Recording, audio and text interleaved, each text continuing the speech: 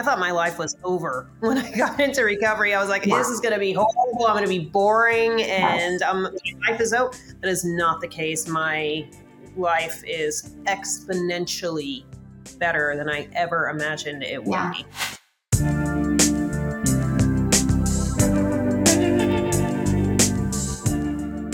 Hey, sober people and sober adjacent people. Welcome to I Have 12 Questions. I'm Amanda Patton, your host, a leading expert on nothing. However, I am in recovery and I love it so much so that I launched this podcast where we get to talk to people who are trudging the road to happy freaking destiny across all the different ways that people get there. So while this is definitely through the lens of recovery and sobriety, these stories and the themes that we'll be covering are universally human. So love, loss, grief, excitement, parenting, outside issues, purpose, God stuff, whatever. In the words of the great Ted Lasso by way of Walt Whitman, I want to be curious, not judgmental. So like I said, we'll be talking to people in recovery. We're going to be talking to experts and practitioners who help those people along their path in recovery. And we're just really excited to hear people tell their stories and to be inspired by them and to create a community of support for everybody in recovery and people who know and love people who struggle with addiction issues and whatnot. So anyways, we're so glad you're here and thanks for listening. Hey listeners, just a quick disclaimer before we get into the interview. The views and opinions expressed by those interviewed on I Have 12 Questions or myself are just opinions and our own personal experiences. We are not doctors or therapists or psychiatrists. So none of the recommendations or opinions expressed should be considered medical or psychological advice. There may be adult language contained in some of these episodes, as well as triggers around conversations regarding rape, sexual abuse, drug and alcohol usage, depression, anxiety, suicidal ideation, and many other topics that will come up when we are discussing addiction and recovery from addiction. So please use discretion. This podcast is not for everybody. Thank you. Hello. I have 12 Questions community. So our guest today is one that I've been really excited about since I started this. I think I texted and said, will you be on my podcast? She didn't even know there was a podcast. We've known each other for years, and she's a licensed professional counselor, and she owns Chronic Wellness and Counseling in Austin. And you can go to her website at chronicwellnesscounseling.com, and we'll talk a little bit more about that here in a minute. But in her practice, she addresses a lot of different issues via multiple modalities and focuses mostly on trauma. And uses EMDR, which is eye movement desensitization and reprocessing. Is that right? Desensitization, yes. Desensitization and reprocessing, and then CPT, which is cognitive processing therapy, both of which are evidence-based modalities. So, Paige, welcome to the show. Hey, thank you. I'm so glad. I'm so glad you're here. This is crazy because it's weird because you're my friend. Yeah.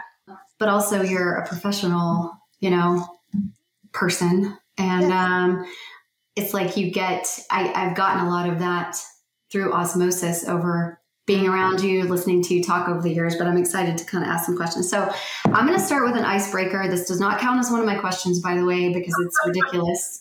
Okay. But if you were a professional wrestler, what would your stage name be and your walk-up song? Or like a boxer, how they have the wrestlers have a name but then they have a song that's playing. What's yours? Oh, that's so funny because Pantera keeps coming to my head. Specifically Pantera, the song Walk. So that fits. It fits, right? And then I would have to say Paige Rage. That is the nickname. That is the nickname I was given when I first went into recovery. So, yeah, Paige Rage. Pantera, Paige. Okay, so that gives our audience a very good idea. And I remember, I remember when I first was around you and I heard you share, and I remember thinking I'm scared of her. Well, I don't intentionally mean to put up energy, but I have heard that before, that people are kind of like, oh, I don't know. But then I got to know you, and it's just like, it's that a lot of us do that. We have that, right? That gruff exterior, and there's a lot of protection and a lot of armor, but also you're just very confident and assertive, and you don't mince words, and you're direct. And I think a lot of people are scared by that, but I actually respect it and appreciate it. But before I got to know you, I was like, okay, note to self, don't piss her off. Don't piss her off. That's funny. No, I'm very direct, and I think that can come across sometimes as aggressive, but assertive and aggressive are, different communication styles. Right. So. And in women, we're not as used to seeing that. And so for me too, even in the workplace, if I'm that way, Right. or the other women, you're kind of like, oh, okay. But when men do it, it's, so. Right. Okay. So this is my first question for you. That counts, but. That counts. Yeah. The Paige rage did not count. So I have the privilege of knowing all this, a lot of it, not all of it already, just because I've known you for years. But can you kind of tell us a little bit about what prompted your path into recovery? Like why you got sober? Oh, wow. I could do, how much time do we have? I know. You're like, go. I'll keep it kind of brief. So prompted me into recovery. Well, I will say first, I had a lot of fun in my 20s. So at one point, alcohol and drugs were working for me. And then they just weren't. I kind of crossed over that line, turned into a pickle, I guess, from a pickle, and I couldn't uncross the line. So I started having a lot of consequences. Losing jobs, wrecking cars. I got arrested a couple times, but that really wasn't, the external stuff really wasn't what got me into AA. It was this place I got internally where I knew I couldn't do it anymore.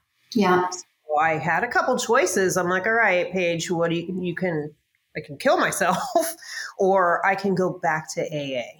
Because I knew something in the rooms of AA, they had something I didn't have.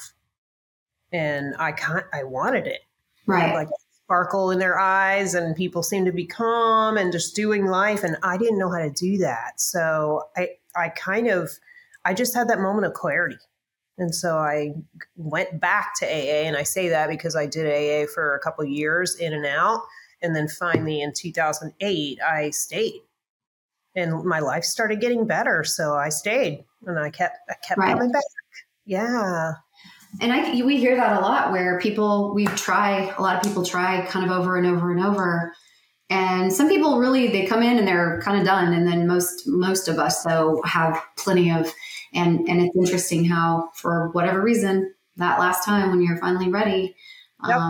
But it's also, when people have relapsed or when I've relapsed or I was in and out, Right. It feels like some kind of defeat or something, but it isn't, because all of those meetings and all of those years and all of that, it was planting seeds, because when you did get to your bottom, you knew where to go. I knew where to go. Yeah. So that's encouraging though, and that's one of the things I love most about AA is that we can always go back, and people aren't ever like, oh my God, you relapsed. They're like, oh, welcome home. We're so glad to have you back. Like, of course, that's just part of, sometimes not for everybody, but that's part of a lot of our stories. Right. So, why did I put this question so early in the interview? So,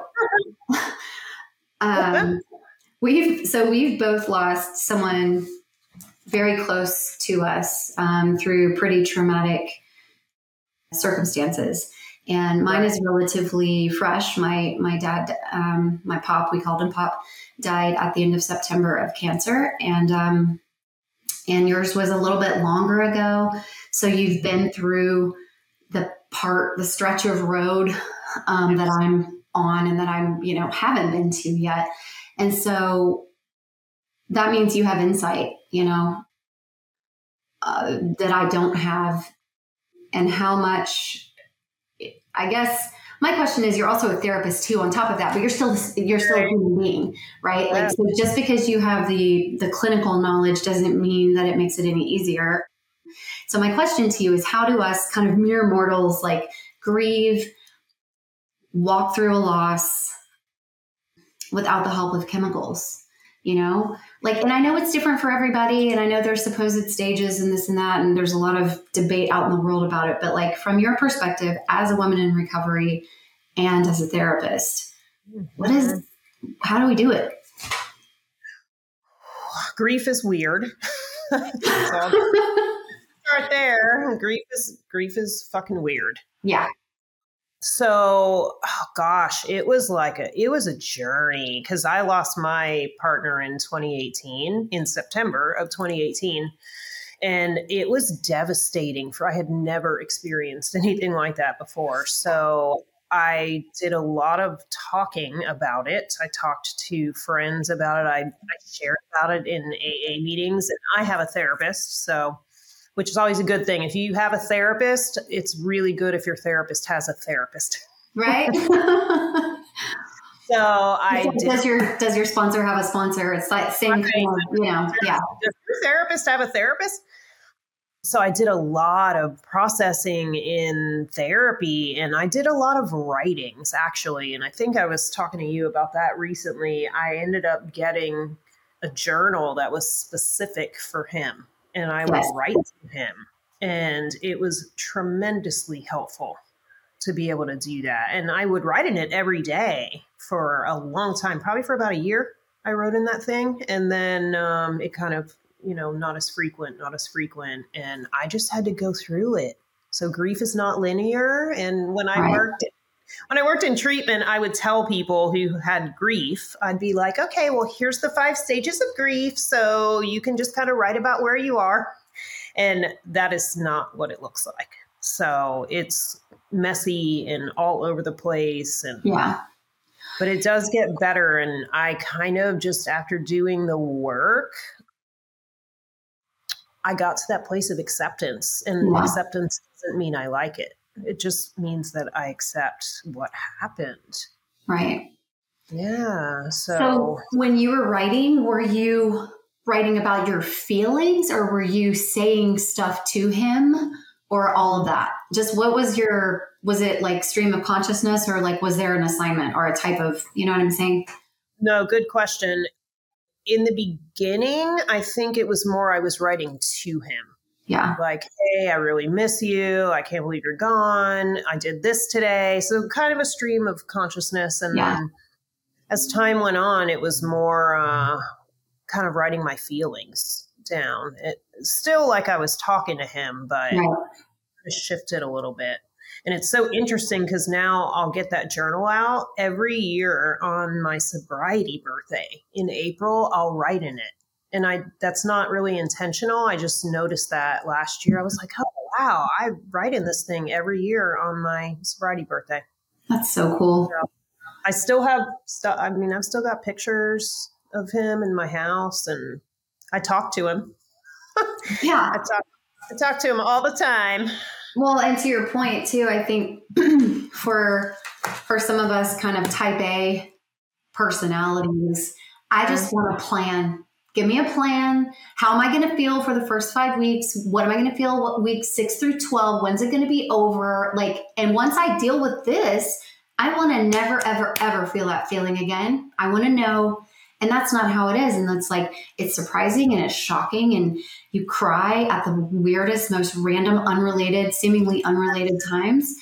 And then if you're at a funeral or you're doing something really sad that should make you cry, like that doesn't make me sad. It's very confusing. But I think to your point, you just have to just walk through it. And also not have expectations that there are stages or that there's any end point. Because really the truth is it's never going to be over, because our lives will never be the same. Right. No, I will never be the same as I was before Michael died. No. Never. Me neither. I saw things and I experienced things and I understand things in a different way now. And it's just like, I will never be the same person. And so And I think I used to back in the day, especially when I drank and used, I didn't deal with stuff. I pushed it away. I numbed out, whatever. And to me, my therapist has kind of told, because I was complaining about like, oh, just crying all the time. And I'm sad. And I hate feeling like this is not my personality. I don't have time for this shit. You're like very, whatever. And she's like, yeah, like I got stuff to do. But she was saying that when we're grieving and we're feeling those feelings, it's honoring our love for them. Like that's a beautiful thing to have. But it hurts. And like you said, you don't have to like it, but we do have to just say, okay, this happened. Like, right. And I can now help other people who are experiencing grief and loss in a way that I wasn't able to do before. I can look at a friend or a client and say, I get it. I get it. And they know I get it. Yeah. Right. Okay. So what is, for you, what is the number one most important component of staying sober? Oh, gosh. Well, certainly in being in the community for me, in the AA community. So it's so helpful for me to be able to sit in a meeting and hear other people talking about the way their brain works. Yeah. So I'm like, okay, that makes yes. I'm like, I do that too. But also, I mean, for me, and this is crazy, given the fact that I did not believe in anything when I came in, it's higher power. It's my relationship with my goddess. Yes. So, yes, huge component. That's crazy for me because I feel the same way. I have such a close, cozy, honest relationship with my higher power. And I came in being just so over any type of, you know what I mean? I was just like, okay. But now it's like that connection with other people in recovery and that conscious contact with the God of my understanding. Yes. Okay. So this is going to get a little technical just because I'm curious and I'm sure that listeners are curious as well. But can you explain EMDR and CPT in layman's terms and maybe some of the results that your clients, see from them? And it feels like 3 questions in 1 question, but like there's so many modalities now. There's so many things. And it's kind of like which treatment fits which trauma or is it like skincare where you just have to try everything and see what works for your particular, you know what I'm saying? Yeah, I understand EMDR kind of. I'm not real familiar with CPT. And so, if you could just talk about those things like in terms that we can understand. In layman's terms. Yes. So I will say first that the reason I got interested in even learning and getting trained in EMDR is because my therapist and I were doing EMDR on my stuff, and I was feeling results, and I was like, yes, I want to do that. I want to be able to do that with people so I can help people because it works, right? They're both evidence-based. There's a lot of research around both of them, but basically, so EMDR can be very confusing for people because the EM is eye movement. But we're really talking about, it's not necessarily moving the eyes. It's about the bilateral stimulation. So left, right, left, right. We're activating both hemispheres of the brain at the same time. Because when we have trauma, it gets stuck. It gets stuck in the brain, usually in the emotional side, which is the right side. And then we kind of live there in a way. So what the bilateral stimulation does is move it so it can process all the way through. Okay. We also, in EMDR, we also focus on cognitions. So like, what do you tell yourself about you when you think about this trauma? And it can be things like, it's my fault. I am not worthy. I'm not good enough. So we focus on the cognitions, and then the cognition will shift also as the trauma kind of processes. Hopefully that makes sense too. It does, I think, because it sounds like, because a lot of people, we have a lot of experiences that are stressful, sad, frustrating, whatever, and we just move past those, right? It's like the day goes and our brain processes it properly through whatever. But then there's some that it's almost like anytime something reminds you of it, you re-experience physiologically whatever was tied to that. And it could have been like 12 years ago. That's right. That's how you know if it's stuck. Yeah. The physiological response is so important with EMDR. Trauma gets stuck in the nervous system. Anytime I hear a client tell me that they've got like fibromyalgia or some kind of stomach issues, my first thought as a trauma therapist is you got trauma and it's stuck in the body. So yes, physiologically we are affected. So with EMDR, we don't forget the trauma. That's not what it's doing. People think I'm like hypnotizing them or brainwashing them. Erase this part right here. Erase it. Not what we're doing. But so I still have the memory of the trauma. I just don't have the physical and emotional response that I once had. Yeah. Because I've read a book called, I think, Getting Past Your Past, which is sort of about the beginning of that. And then the body keeps the score. And then I've heard like we store our issues in our tissues. And a lot of it sounds like pop psychology or whatever, but like, cause yoga teachers always say like, you were carrying all that crap in there. And that's why we cry on our mat. And that's why, because we are releasing more than just, it's not just stretching or whatever, it's other stuff. But EMDR is so fascinating to me because I know people and they're like, this trauma or this memory or flashback or whatever has plagued me for all this time. And then they go in through EMDR and it's like, now it's just a normal memory. It's still painful. Yeah. But it doesn't make their heart beat faster, sweating, the nightmares and all the things like you were saying, the physiological part of it. And then CPT, is cognitive processing like a part of EMDR or no? They're completely separate. And so I've been doing EMDR for probably a decade. I just training on CPT a couple weeks ago. So I'm kind of moving into that, but I love it. It's not CBT because I've been kind of talking to clients about it and they're getting confused.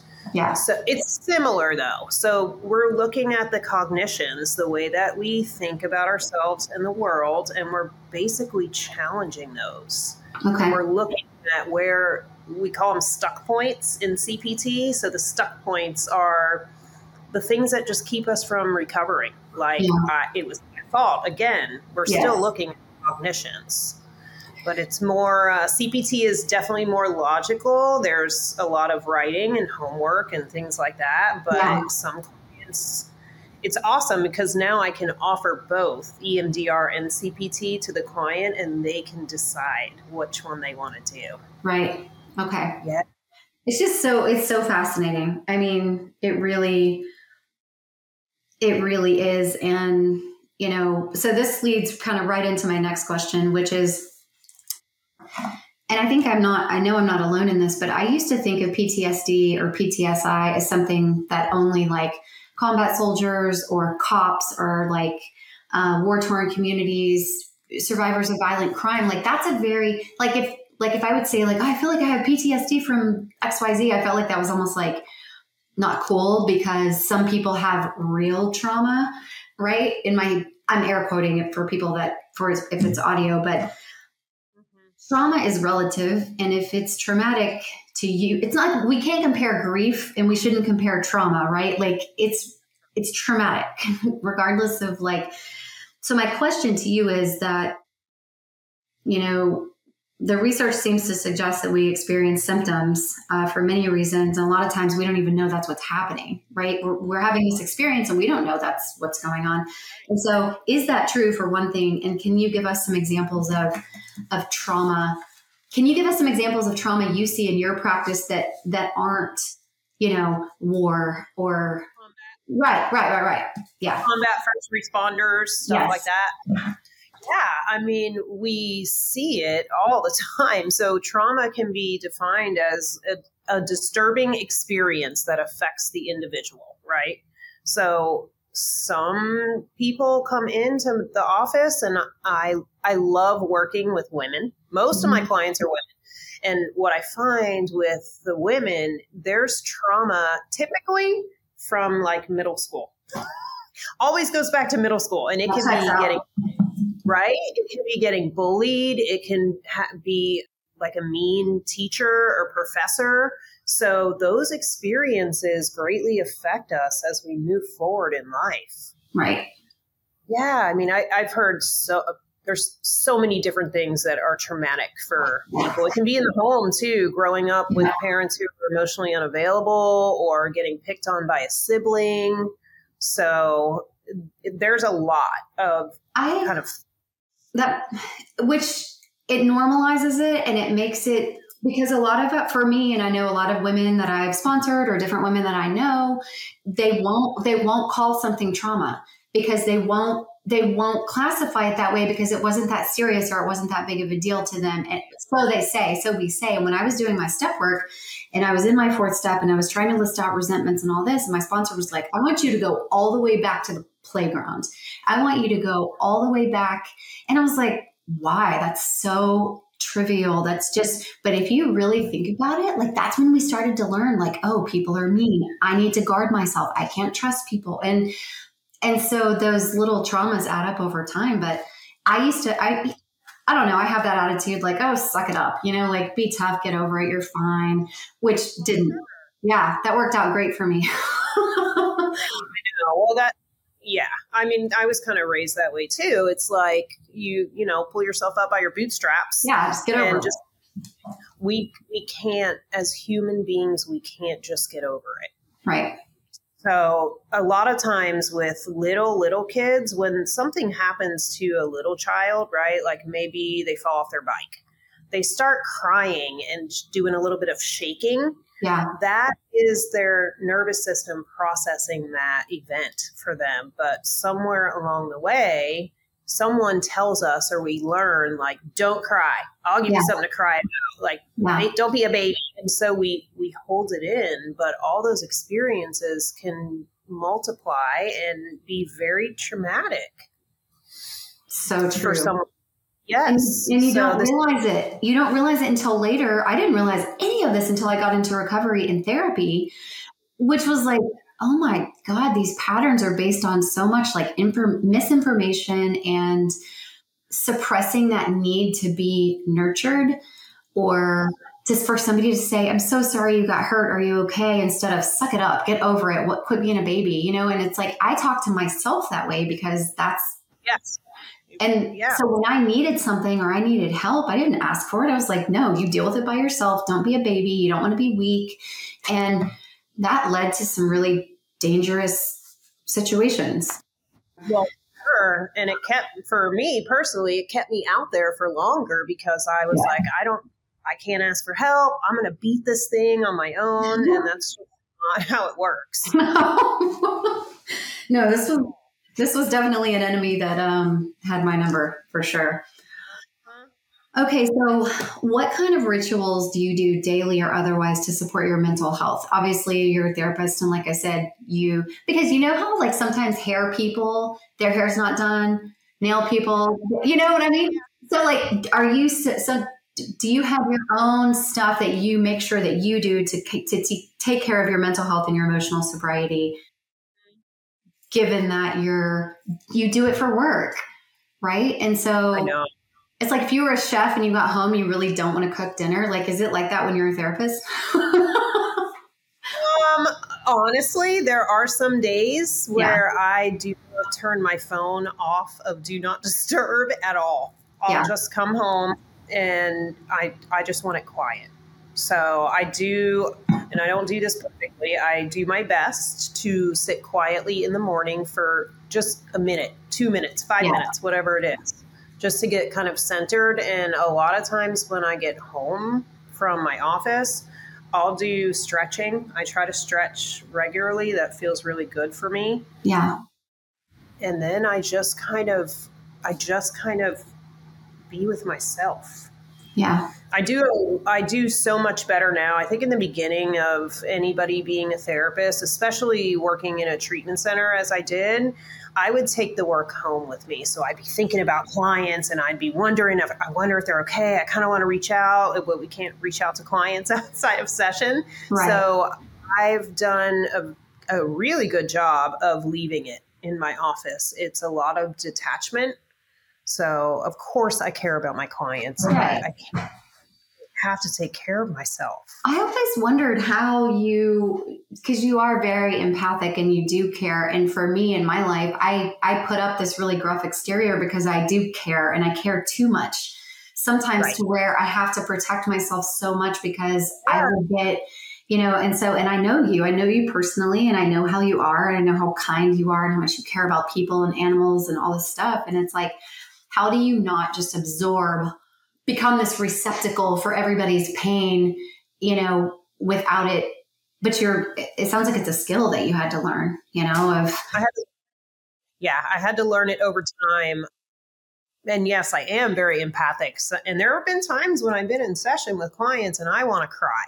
Right. Because I can feel their pain. And, there's nothing wrong with that. A client seeing their therapist get tearful, but I just have to detach myself. And detachment doesn't mean that we don't care. It just means I'm hooking my emotions onto someone else's emotions. Right. Which is a skill you've probably had to learn the hard way, because I know for me, even in sponsoring, it can happen too, where you go from being of service and wanting to be helpful to wanting to control or protect or prevent something bad from happening. And that's when I'm not helpful anymore as a sponsor, or parenting or any type of relationship that, it doesn't do anybody any good to go in and save people. We're not even equipped for that anyways. Our egos think we are, right? Sometimes, but I've had to learn that the hard way too. And detaching, I used to think that meant like not giving a shit, but no, it just means that I have to, like you said, unhook my emotions from their emotions. Of course, you still care about people, but as a therapist, though, I admire that so much that you're able to do that. And I'm sure with time, it gets easier. It's easier with time. And there's still sometimes, even today, currently, where I'll think about a client like on the weekend, and I'm like, oh gosh, I hope that person's doing okay. Or so it still comes in there, but I do a lot of kind of letting it go to the universe or my higher power. Like, I know you got it. They are on their own journey, and I need to let them have their journey. Right. That's admirable. Okay.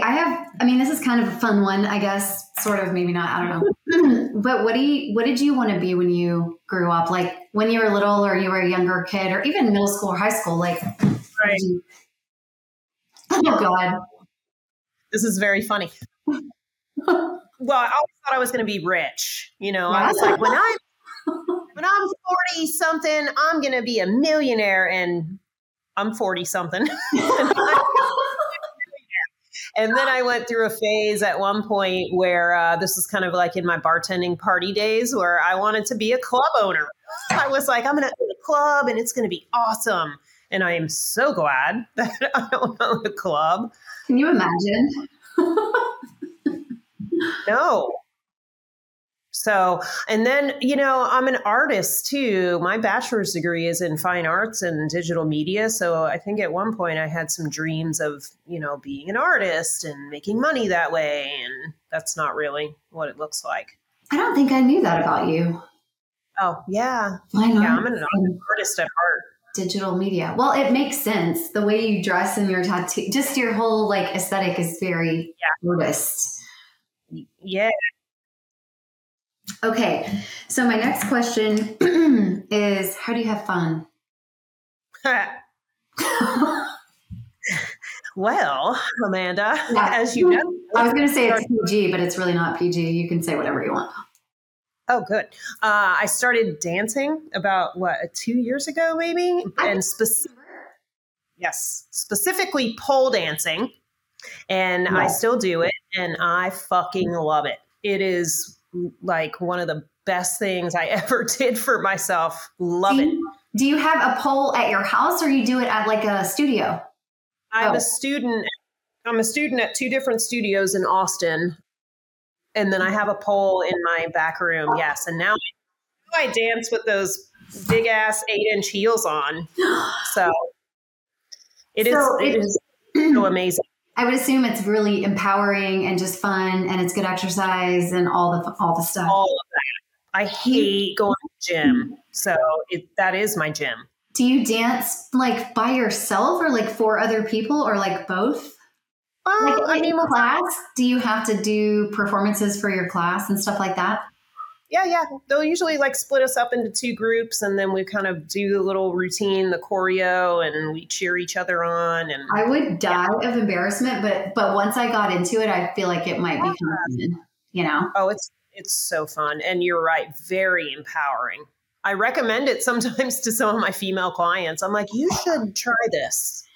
I could see that though. And I love stuff like that kind of rewrites whatever story or narrative or whatever's attached to something that's meant to be, you know, and especially where women have like ownership of our bodies and our beauty and our sexuality and like movement and, you know, and vulnerability. That's a really vulnerable thing, you know, and it takes a shitload of upper body strength. I've tried to get on one of those things before, and I was like, I thought I was strong until I tried to do one of those, like, yeah. It's a full, it's not just upper body, but it is a full on body workout. Like ab workout, like crazy ab workout. And then you're in, like you said, platform heels on top of everything else. Yeah. They're kind of like little ankle weights. Okay. I'm going to have to go do that just so I can make fun of myself. That would be fun. Okay.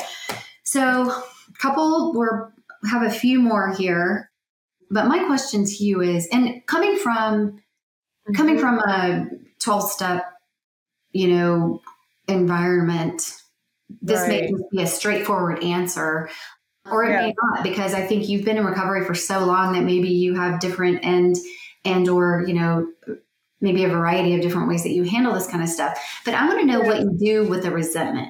Like specifically walk us through exactly what you do in the moment when one pops up, or maybe it's a recurring one, but like, what's your go-to?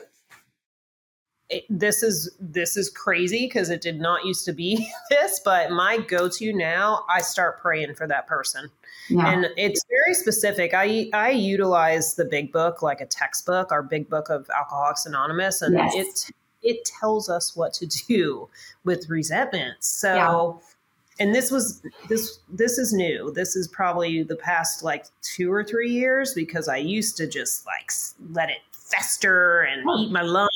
And I would just like have conversations in my head about how I'm going to tell this person off. But I don't want to do that today, because I want my serenity. So I'll start praying for them, and not praying. You know, I think the instructions are like, we just pray that they have everything that I have for myself. Yeah. And sometimes when I do it, I'm like, I hope that fucking bitch is everything. Is everything that I have. So sometimes it sounds that way. Yeah. But that's okay. Well, and I think too, because you're referring to page 552, which is, it is literally like when a resentment crops up, pray every day for 2 weeks for this person's whatever, joy, prosperity, whatever you're praying for yourself. It's really general. And that's why, and I've learned this, the God I was raised with, or the idea of God that I was raised with, like, I didn't want to lie, but I was told that God could tell my heart anyways. And so when I was praying or saying something that was not true for me, I knew that God knew that I was lying. And in recovery, because I have my own relationship with my own higher power, who is most certainly female and real cozy and chummy and comforting, I'm not embarrassed by my prayer being, I know that you know that I don't mean this, but I'm going to say it every day for 2 weeks. And I hope this asshole gets, you know what I'm saying? Because it's fake. It's part of that fake it till you make it thing. But over time, your feelings really do change toward that person. It softens for some weird reason. Yeah. Because it humanizes them, I guess, or... I think it just, for me, it helps me kind of just have compassion, I think, for them. Yeah. And that makes it, my heart gets softer. And usually I don't even have to pray for the person for 2 weeks. It's just like a couple days and I feel it. Yeah. I think too, then something I've heard in meetings and around that have helped me a lot, which is in the same vein, which is like putting just like me at the end of a sentence. Oh, So yeah, like, yeah. that person's afraid just like me. That person wants acceptance just like me. That person is wounded just like me. And so it's like, have I ever done anything that I needed to apologize for? Yeah. Do I still? Yes. And so Yes. my first inclination, if somebody hurts me or threatens me, is you want to be like, F this person, blah, blah, blah, whatever. But then I have to be like, just like me, this person is just doing the best they can. And not to mention, it does me no good to hold on to a resentment. And even though I love it, they're so juicy and they're fun. And I love self-righteous anger. Like it feels so good, like for 1 second, and then it feels terrible. Yeah. Right. So that name Paige Rage was given to me when I first came into rooms because I was so angry.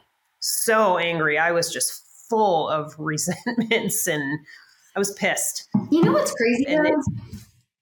Sorry, go ahead. What? No, what? Well, it's just when you say that, and I had the same experience, and a lot of people do. My mom, I remember when I was younger, my mom used to ask me, why are you so angry? When I was like younger. And I was like, I don't know. I don't know. Yeah. I just was so angry. I had so much anger. And as an adult, I realized it's because I never expressed any of my emotions. I didn't know how. No. And so I didn't either. It built up. Right. And anger was like the safe one for me too. Yeah. You know, I could just like sit in a meeting and just like do this thing and nobody would come talk to me because I looked like I was pissed off. Yeah. So it was a safe one. And we know in the clinical world that anger is the secondary emotion and sits on top. It covers up the real vulnerable emotions, fear and sadness. Yeah. Right. And we're not taught really to deal with fear or sadness or say, I'm scared or I'm sorry or I need help. We're just taught to be tough. And so anger is, and that was a very popular emotion in my house growing up. Anger is how we express stuff.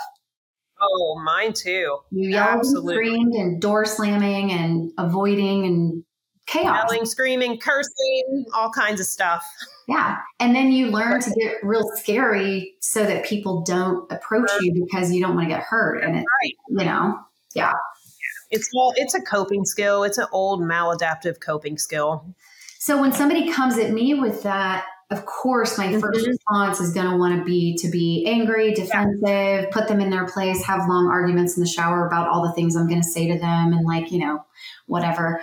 But then I'm like, yeah, just like me, like that's, and 552 helps, but it's the last thing I want to do when I'm angry. Oh, yeah. Well, it's interesting because now it's really cool. My automatic kind of thought or go-to now is to pray for that person. Because I'll start, like, traffic's always a good one, right? Like people talk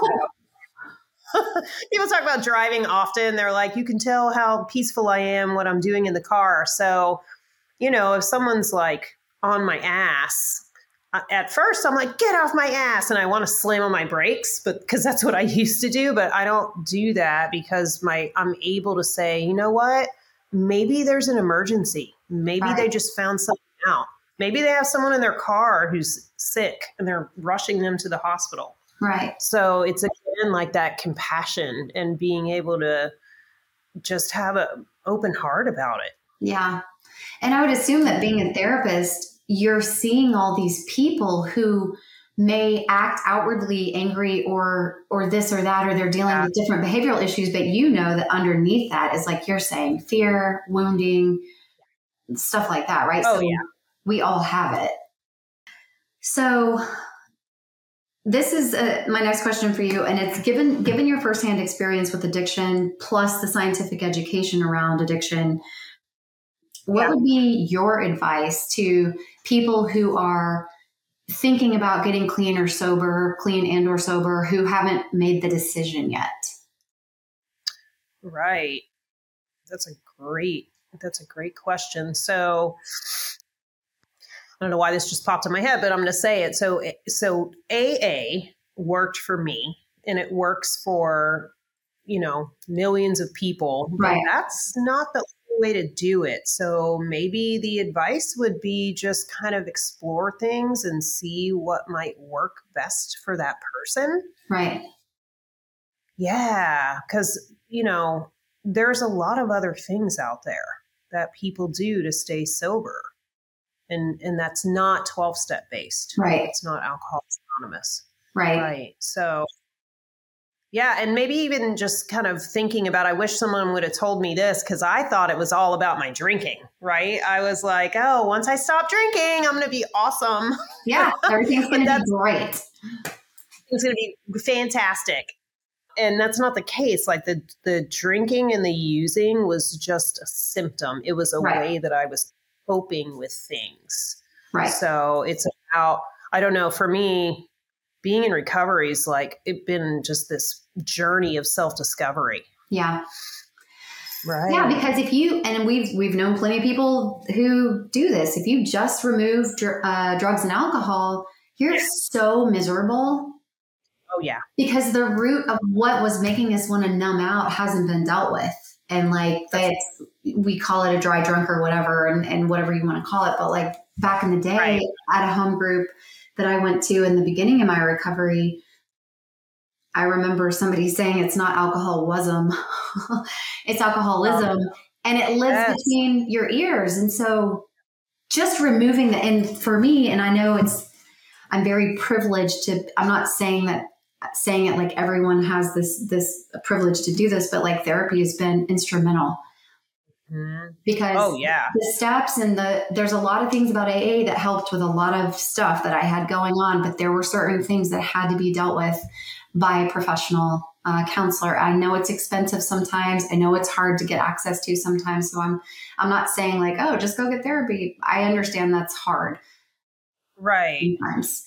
But it's huge. Even if it's a free support group or, there's community, there's different ways to get community support, I guess, around specific types of trauma. Or I'm a part of a grief group right now because I want to work through that separately outside of my recovery stuff. Because just like in AA, the reason we help each other and we are able to stay sober is because we can relate to each other. And so I want to be sitting in a circle of people who are actively grieving right now so that we can walk through it together. And it's free, that's a free, and it's at a church, and they talk about a lot of stuff that makes me feel uncomfortable sometimes, but you know what? I got to stay open-minded. I need to be open-minded. That's right. And that's something else, like in considering, giving advice to someone who's thinking about getting sober, maybe go into it with an open mind, because I know for me, I thought my life was over when I got into recovery. I was like, this is going to be horrible. I'm going to be boring and my life is over. That is not the case. My life is exponentially better than I ever imagined it would be. Yeah. And it's like about your inner world. Oh, yeah. The inside. And I will say, like losing my partner in 2018 was devastating and horrible. But that incident caused me to cultivate a relationship even more with my spirituality and my higher power. And I didn't date for 3.5 years. So I really just got to know myself. Right. So it ended up being a very powerful experience.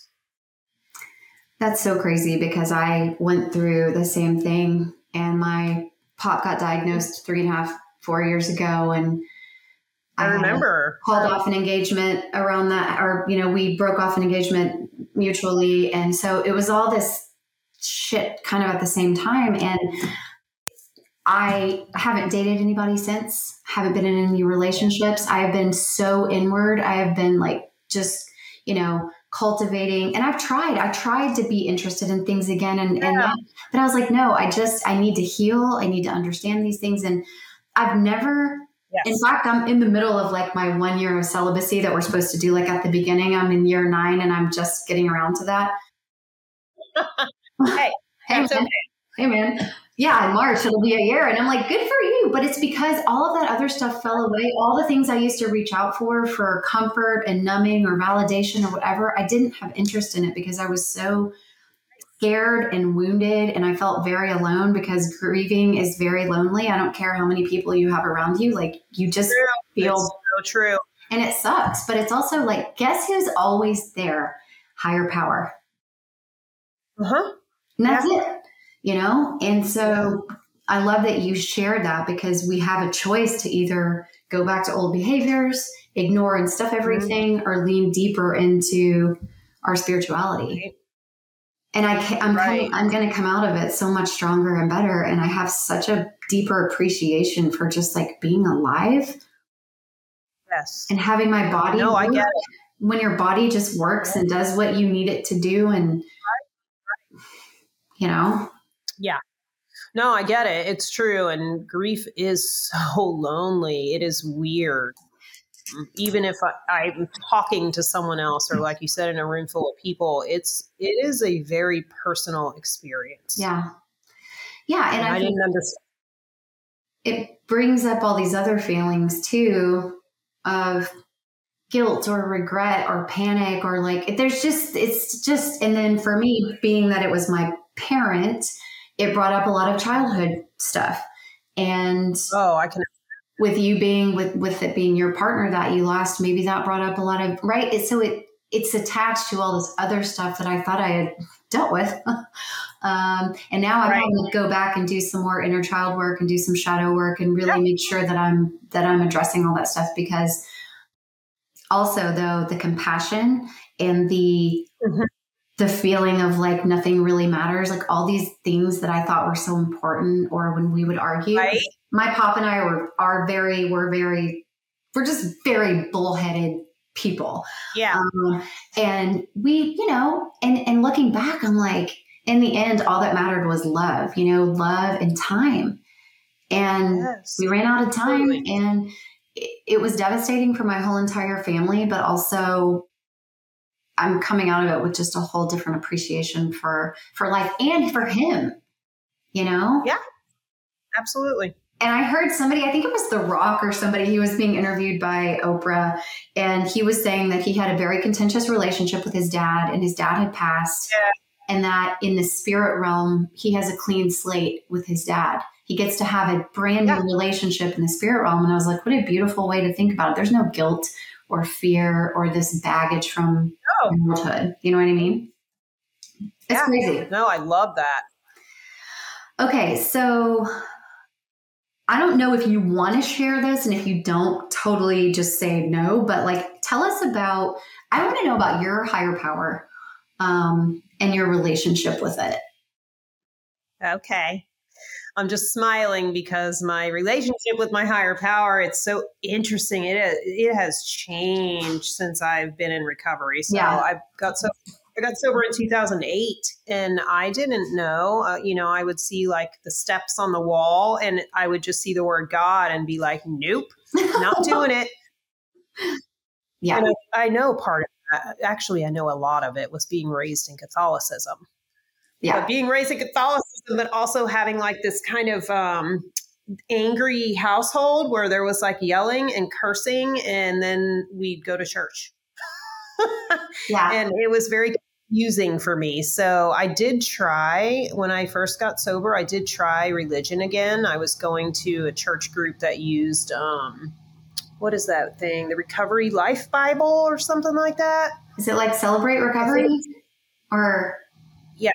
That's what it is. I think I know what you're talking about. It's so like biblical tied to the steps or something. Yes, biblical tied to the steps. So I did try that for a while, but that really, I just wasn't really clicking for me. Right. So over time, I've kind of had different higher powers, but just recently, and when I say recently, I would say probably in the past year or 18 months, I've really gotten connected with a higher power who is female, my goddess. She's right behind me.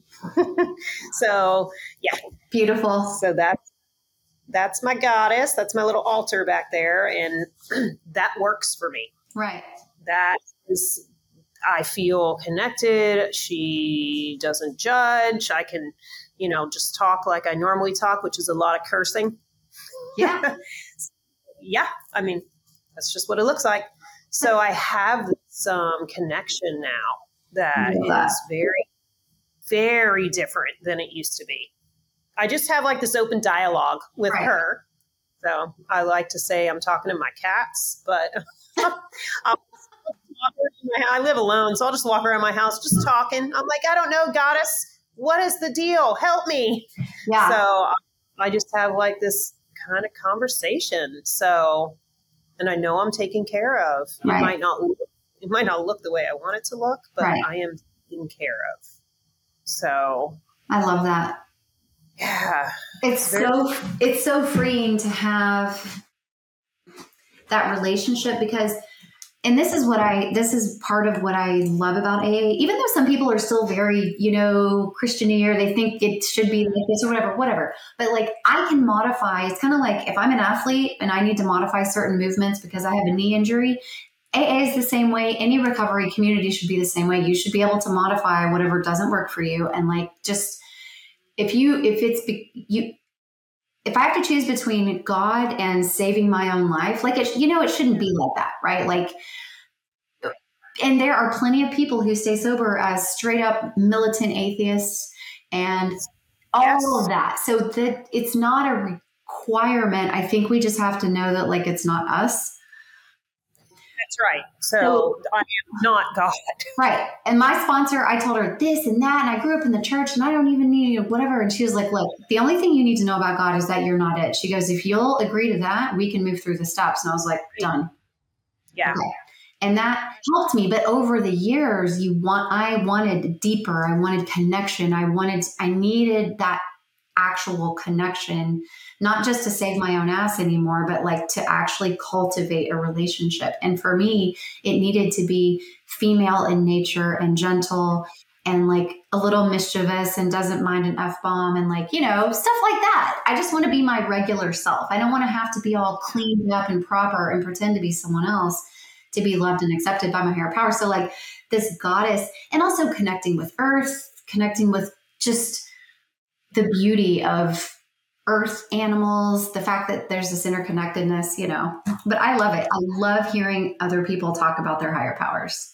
Yeah, all that stuff. When I was struggling with the higher power concept, so step 2 came to believe that a power greater than ourselves could restore us to sanity. I had a really hard time, and I was sitting with the woman who was my first sponsor, and we were sitting outside, and I was just arguing. There is no God. God's cruel. Blah, blah, blah.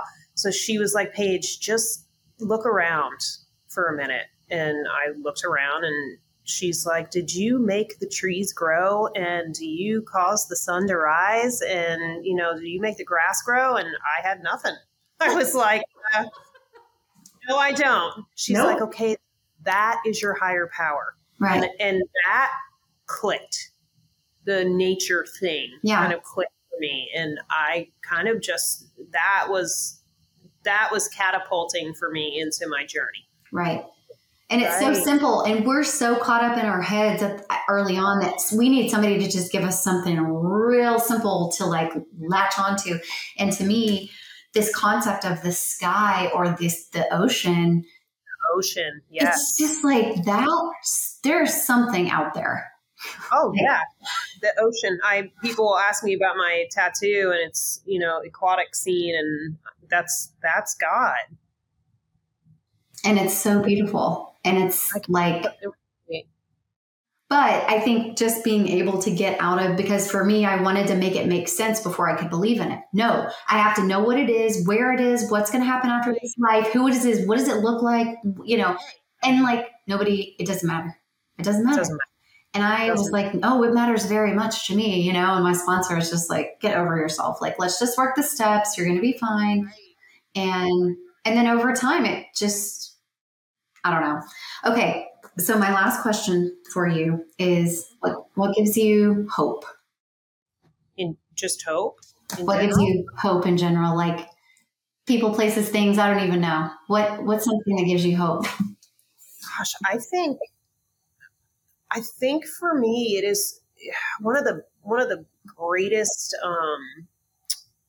benefits of doing the work that I do is when I see that light bulb kind of turn on for people. And that can be a lot of things, like when they've kind of had an aha moment doing trauma work, or when something just shifts. That is fantastic. And it feels really hopeful and really good. And even same thing in AA, like when you see that person come in, when they first come in and they're like shaky and they don't know what to do. And then you watch them kind of progress in their recovery. It is amazing to just see the little glow come back. Right. And so I think that probably gives me hope. And I don't know, just seeing human kindness, because there's a lot of cruelty out there, but there's also a lot of kindness. So when I see just little acts of kindness, I'm like, oh. That's so weird, because I've noticed, I don't know if you became more emotional after you lost Michael, but like I am just, any given moment, I can burst into tears over any kind of thing. And the thing that does it for me, the worst or the best, however you want to look at it, is kindness. Mm-hmm. If I see somebody being nice to somebody for no reason, or nice to an animal, I just lose my shit. And that's how I know I'm connected, because not only do I notice that stuff now, but I feel it like in my bones, Yeah, I agree with that. Yeah. And I am a huge I'm an animal lover. So animals, they're so cute and innocent. So cute and innocent. Yeah. And it's crazy though, because the hope that you're talking about, it's the idea of redemption or a second chance or waking up to life. You know what I mean? And when you lose someone you really love and you know that their life is over, it makes you want to live your life more, like, because in my mind, death has always been this far away thing. It's just it's a concept. It feels very abstract. And then when you see it happen, or it's up close with someone that you're super close to or whatever, to me, it was just like, oh my God, what are you doing with your life? Like we really actually do die, Die. And I knew that intellectually, but you hear about it and then you go to a funeral and then you move on with your life. But when you're in the room, when someone transitions, it's like, this is, our time here is, limited. And so when we see people, women especially, coming back to life, and at first they're hunched over, they don't make eye contact. And, I was the same way. I cried on the back row, avoided people, shaking. Right. And then over the months, they're walking a little taller, they're sharing, it's just like, wow, and that's awesome. Mm-hmm. I think culturally, we don't talk about death, particularly in this country, in this culture. Yeah. So there's a lot of fear around it. But it's spoiler alert. I do know one thing that's going to happen, and I'm going to die eventually. Right. So yes, I feel like I've got more emotional. I feel like I got much more compassionate and loving too after he passed away. Yeah. There's a tenderness about that experience that you just can't really explain. But I think that, like, for me, before, I don't know, I don't have any answers. Nobody has answers unless they're actually on the other side or whatever. So, like, why do people act like they actually know what happens? Because, like, how could you? But anyways, that's a whole nother, don't get me started. But the thing is like, I've had experiences that make me believe that maybe there is something else. Oh, yeah. And before that, I was way too scientific and like, that doesn't make any logical sense. But, is this a dirt nap? Is it just lights out? Or like, are we going to go somewhere and get to, who knows? But it's part of the adventure, Yes. If this is it, we better make it count. And if this isn't it, well, that's cool too, Yeah, no, it's, I believe in different realms and. Oh, I know. Being able to talk to my spirit guides and all that good stuff. So I talked to, like I said, I talked to Michael. Yeah. I mean, I feel like he kind of he loved animals too. So I feel like he kind of protects my cats. Yeah. He's like my animal angel. And you're one of the reasons why I started looking into that stuff or being more open-minded towards stuff like that. Cause you're very smart and you're very successful and like very logical and analytical, but you also are open to this other. And I'm sort of like, used to be one or the other. And I'm realizing that but I was like, wait, she believes in all this like woo-woo stuff? That's crazy. And then over time, I'm like, okay, I get it. Yeah, I do. I believe in it. I cannot thank you enough for being on the podcast. Thank you so much. What an honor. It was fun. Yes. Thank you.